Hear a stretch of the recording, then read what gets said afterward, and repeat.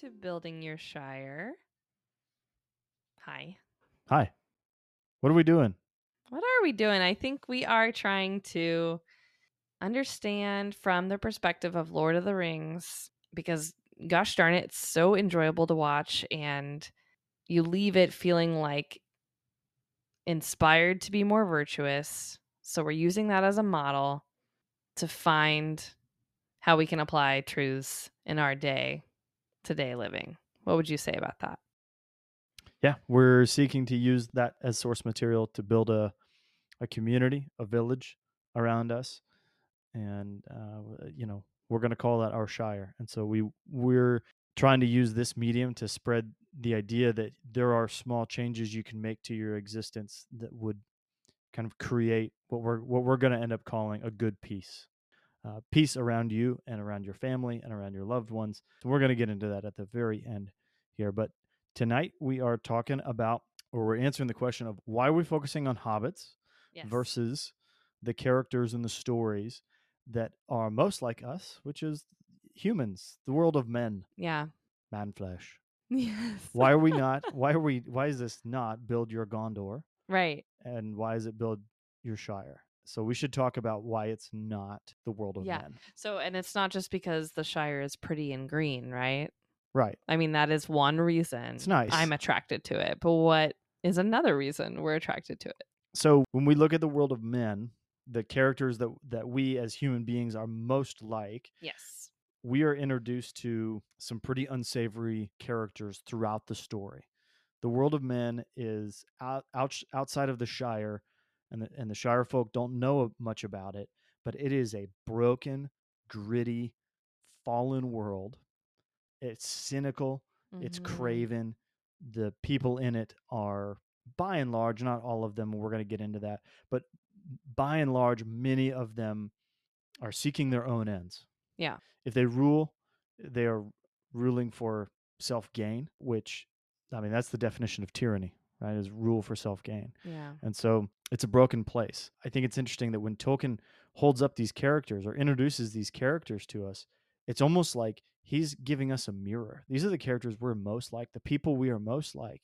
He has made the most broken in the story. The elves are sad, the dwarves are isolated, but the humans, they are broken Yeah. in a way that is very familiar to us.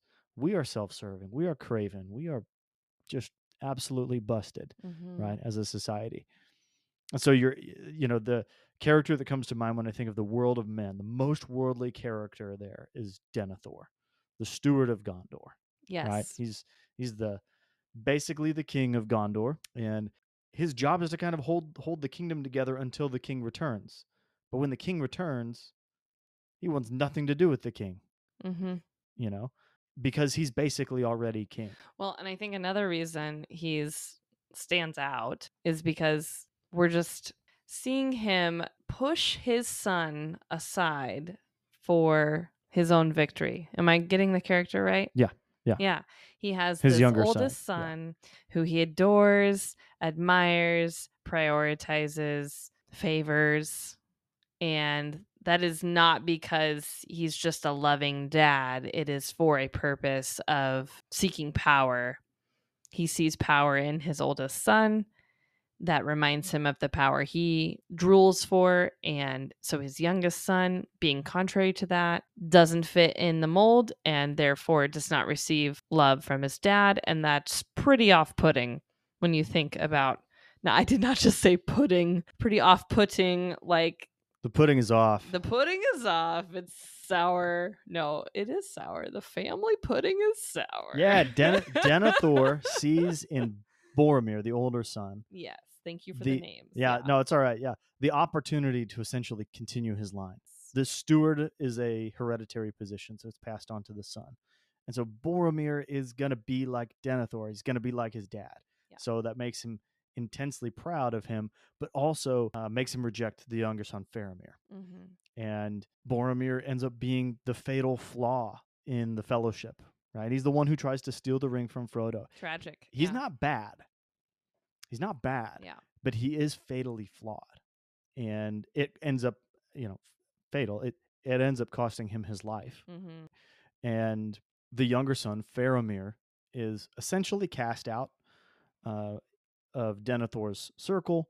He is blamed for losing the capital city of Osgiliath to the orcs, and he can just do nothing right in the eyes of his father. So Faramir, good guy, cast out. Later, when Faramir gets a chance to take the ring from Frodo, he captures Sam and Frodo, and he could take the ring by force if he wants to. He actually says, "If I saw this thing laying by the side of the road, I wouldn't even take it." Mm. So he's, as he says in the movies, a man of quality, and he's cast out for it. He's cast out for not being Boromir, who wanted to take the ring. He's literally the tails to Boromir's heads. Right? Yes. So he's Yes. cast out.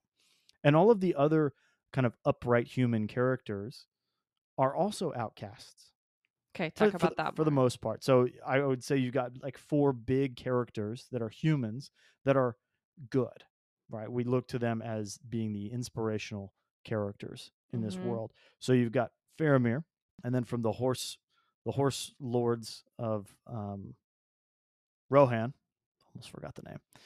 From Rohan, you've got Eomer and his Yes. sister Eowyn. Eomer is literally banished from the kingdom, Yes. and Eowyn, she really doesn't fit the mold of a woman in her society. She's a shield maiden. She's trained with arms, and yet she's not really allowed a place in the front lines of battle where she craves to be, right? Mhm. Her uncle, the king, even tells her, sorry, that's not your place. And Mm. Aragorn also tells her, sorry, that's not your place. Mm. And she chafes against both of them. Aragorn asks her, what is it you fear? If you don't fear the sword, you don't fear death, what do you fear? And she says, a A cage. cage. Yeah. Yeah. So they're both sort of outcasts, but they're both good, upright people, and they're living even though they're living in a way that is costing them everything, right? Mm. Mhm. And then the other one is Aragorn. He's a ranger. Yeah. He's an outcast. Other people don't trust him. They don't know what the rangers are really, and in reality, he's the king in waiting. So all 4 of these characters are living upright lives, but they are cast out, Mhm. right, of the world of men. So the world of men is not a place where you can live a virtuous life and be successful. Right. It's kind of the setup we get there. Exactly. And it might just be the time period, but the world of men seems kind of filthy. The Yeah. way the movies are portraying it, it's this image that everyone is not only just dirty because they don't have showers, but it's just you get the sense that they don't have good relationships, and anything that is a relationship is based on the exchange of goods or service. It's like Yeah. this is not Yeah. deep, meaningful relationships. This is a struggle. So yes, it's more about surviving. Yeah, there's very little beauty out there, Yes, right? thank you. I think so the films did a nice job of capturing that aspect, which also comes through in the texts, Yeah. in the books, that this is not a world of beauty. It used to be. We catch this theme over and over and over again that this used to be Mm. a world of beauty. Gondor used to be a kingdom of beauty. Rohan used to have these glory days, and there were alliances and there were battles that they fought together and great things that they did. But now those things are just statues. And they're looking Mhm. up at these statues and these cities and they're going, who built these things? It surely wasn't us. And I think it's meant to feel really familiar. Yeah. When you look at it that way, that should feel kind of like a gut punch of the world that we live in today. We're looking up at Mm. these things, these pieces of culture. Infrastructures and yeah. Yeah, we're looking at these pieces of culture, whether they are physical or metaphysical, and we're looking at them going, who built these things? Surely not us. Mhm. These people that lived not so long ago, they were a different species. Mm. So that's the mirror that we get in the text from the world of men. So we're not meant to emulate that. If you're going to emulate somebody, it's not going to be them, Yeah. right? As we said, the dwarves are isolated from each other and from the rest of the world. The elves are sad and they are passing out of existence and meaning and all of that. And so you're basically left with the world of men. The 4th age is the age of men. Mm. But then you've also got the hobbits. It's kind of this counter. They're kind of this other option. So Yeah. that's why we're not looking at the world of men. There are admirable characters there, but that is not a world that we want to build. That's the world we live in right Right. now. Yes, and when it comes to the joy of watching Lord of the Rings, because it's so familiar, it's not very appealing. It's something in watching the life of hobbits, we see something unique and different and captivating, and that's not what we see in the world of men. So I do think not only are, I think you were mentioning to me, of course hobbits are the heroes of the story. So of course we are rooting for the underdog there, Yeah, literally, they're under literally. everybody And else. and also there's beauty there. It's different. It's attractive. It's beauty. Yeah, yeah, there is beauty there because it doesn't have any of the major failings of the world of men. It's not perfect, as we said last time. Right. It's not perfect. We should mention that. Yes. It's not Eden. Right. There is sin and darkness there, but Yes. it's only when this outside world starts coming into the Shire, right? These riders in these black robes, the 9 riders from Mordor start coming in, and other humans start coming in and crossing through the Shire. That's when the Shire is threatened, when the outside world kind of comes in and threatens it, Mm. right? So it's existing on its own. So go back to these human characters that we talked about, the good ones, the outcasts, right? Yeah. So they live in a society where nobody's willing to essentially be an outcast like them because they're not Mm-hmm. willing to stand up for their principles. What if everybody in your society though was willing to live in a way that was congruent with what it meant to be an upright, good, just person? Mm. You would have the Shire, essentially, right? You would have Tell a me more. society devoid of these characters that are just craving power and drawing it to themselves, whether by craft or by force. You would have a society that is free of the some of the greed and the enmity, and I mean the literal magic that is taking place out in the world Mm-hmm. isn't present in the Shire, and that's a good thing for Yeah. the Shire folk. So yeah, a society in which everybody is living that the life of an outcast, your whole society becomes outcast, right? They become Mm-hmm. invisible to everybody else. And that's exactly what the Shire is in the story. They're invisible to everybody. Sauron, the great bad guy, Yeah. doesn't know where the Shire is. Nobody has any clue who the hobbits are. Uh-huh. Even the Ents don't know what the hobbits are. They're Yeah. so out of the way Yeah. and keep to themselves, and they're so satisfied with their realm.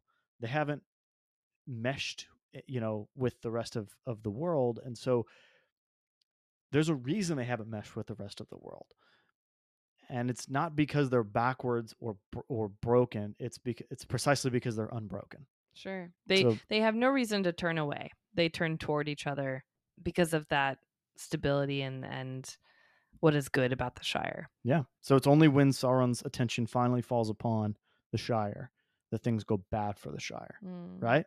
So this world that's set apart, the outcast world, all of a sudden, well, it's not so outcast anymore. Right. That's when the trouble begins in the story. Mm. So, what is worth protecting? These hobbits they leave in order to protect. Again, they're not turning away. They're not selfishly seeking good for themselves. It's for the community, and it's family oriented in the sense that everybody is kind of related to everybody else and Yeah. knows everyone. Yeah, what would you expand on there? Well, I would just simply sum it up as it's good peace, right? Peace is not simply the absence of fighting going on.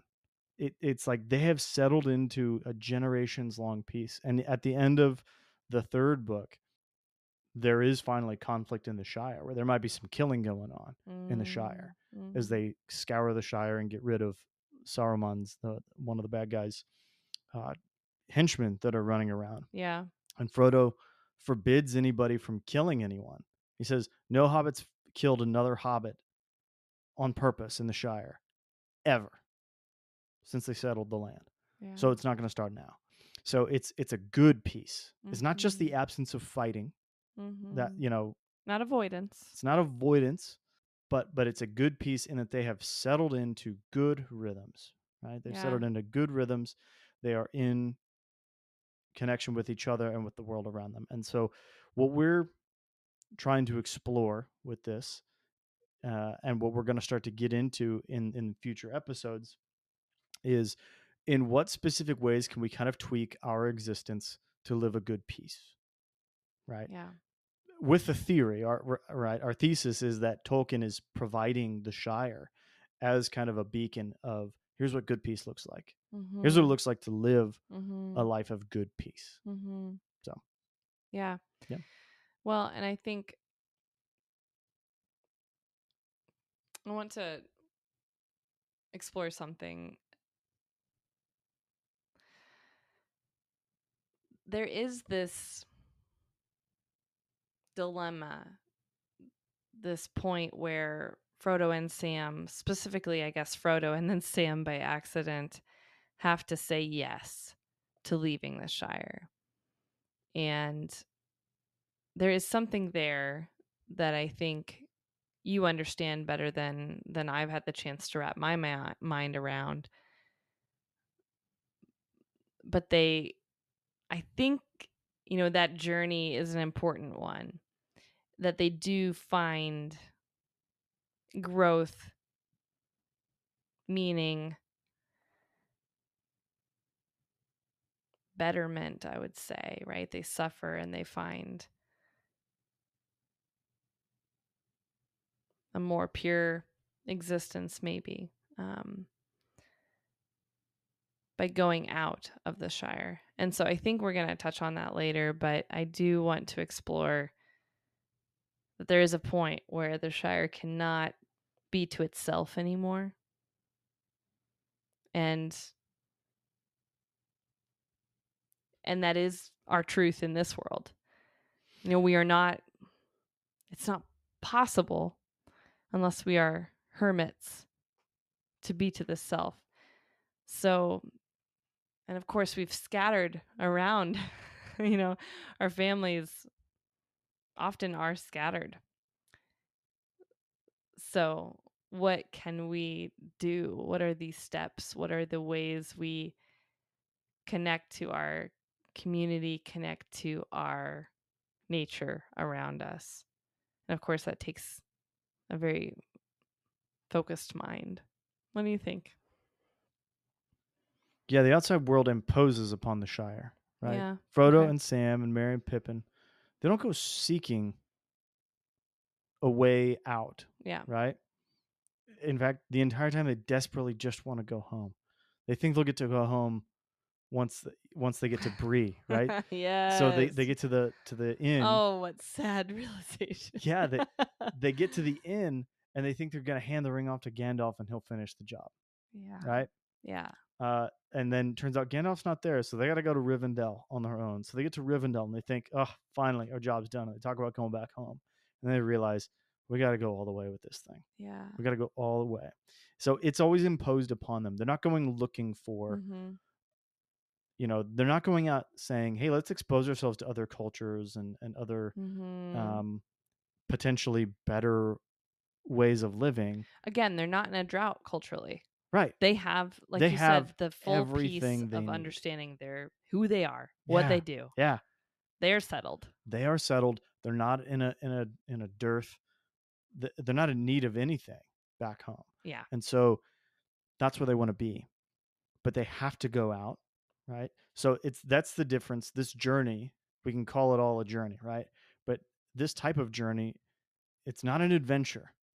It's a quest. Mm-hmm. And actually Sam kind of makes the distinction later in the story where he's reflecting on their journey so far. He's saying, this is not an adventure where we went and started seeking for ourselves.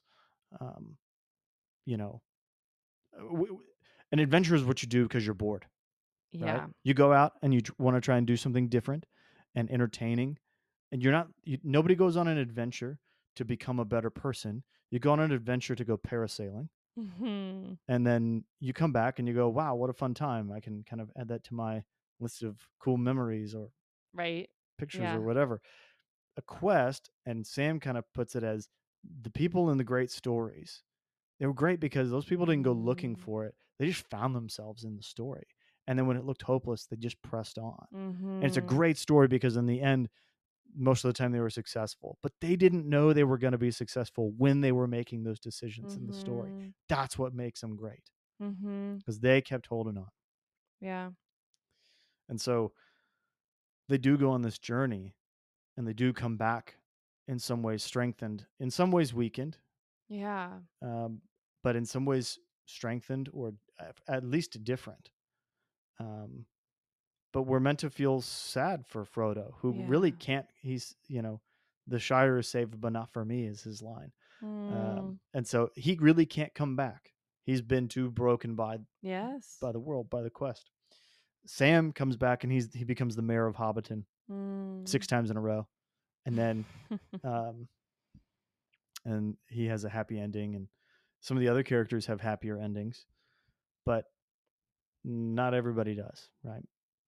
So I don't know necessarily what my point is with the Well, endings there, but yeah. I think you were just commenting on my first thought with the, what was the purpose of the journey? And that was kind of you touching on that. But, the quest versus adventure is important. And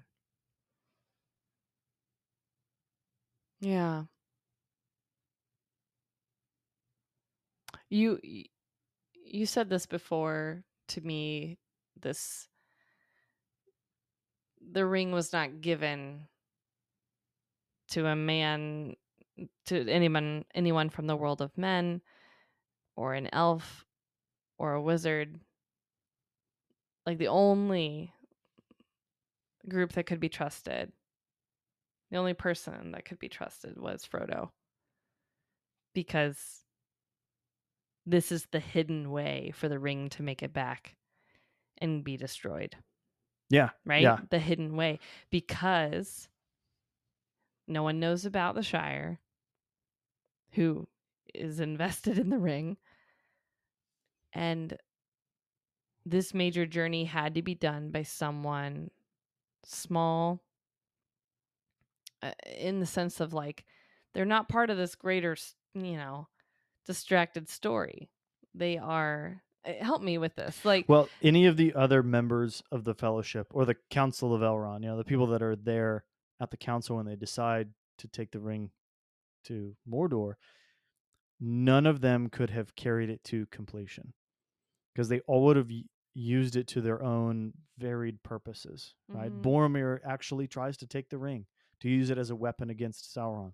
yeah, His city is sitting there facing this volcano behind the mountains, day in, day out. They need a mhm, weapon, and they need it now, right? mhm. We see what would happen if the elves get it when Galadriel is offered Ugh, the ring, right? it's You would have a terribly queen. frightening. You would have a Yes, queen, right? yes. Um, instead of a dark lord. And so she refuses it, Yeah, right?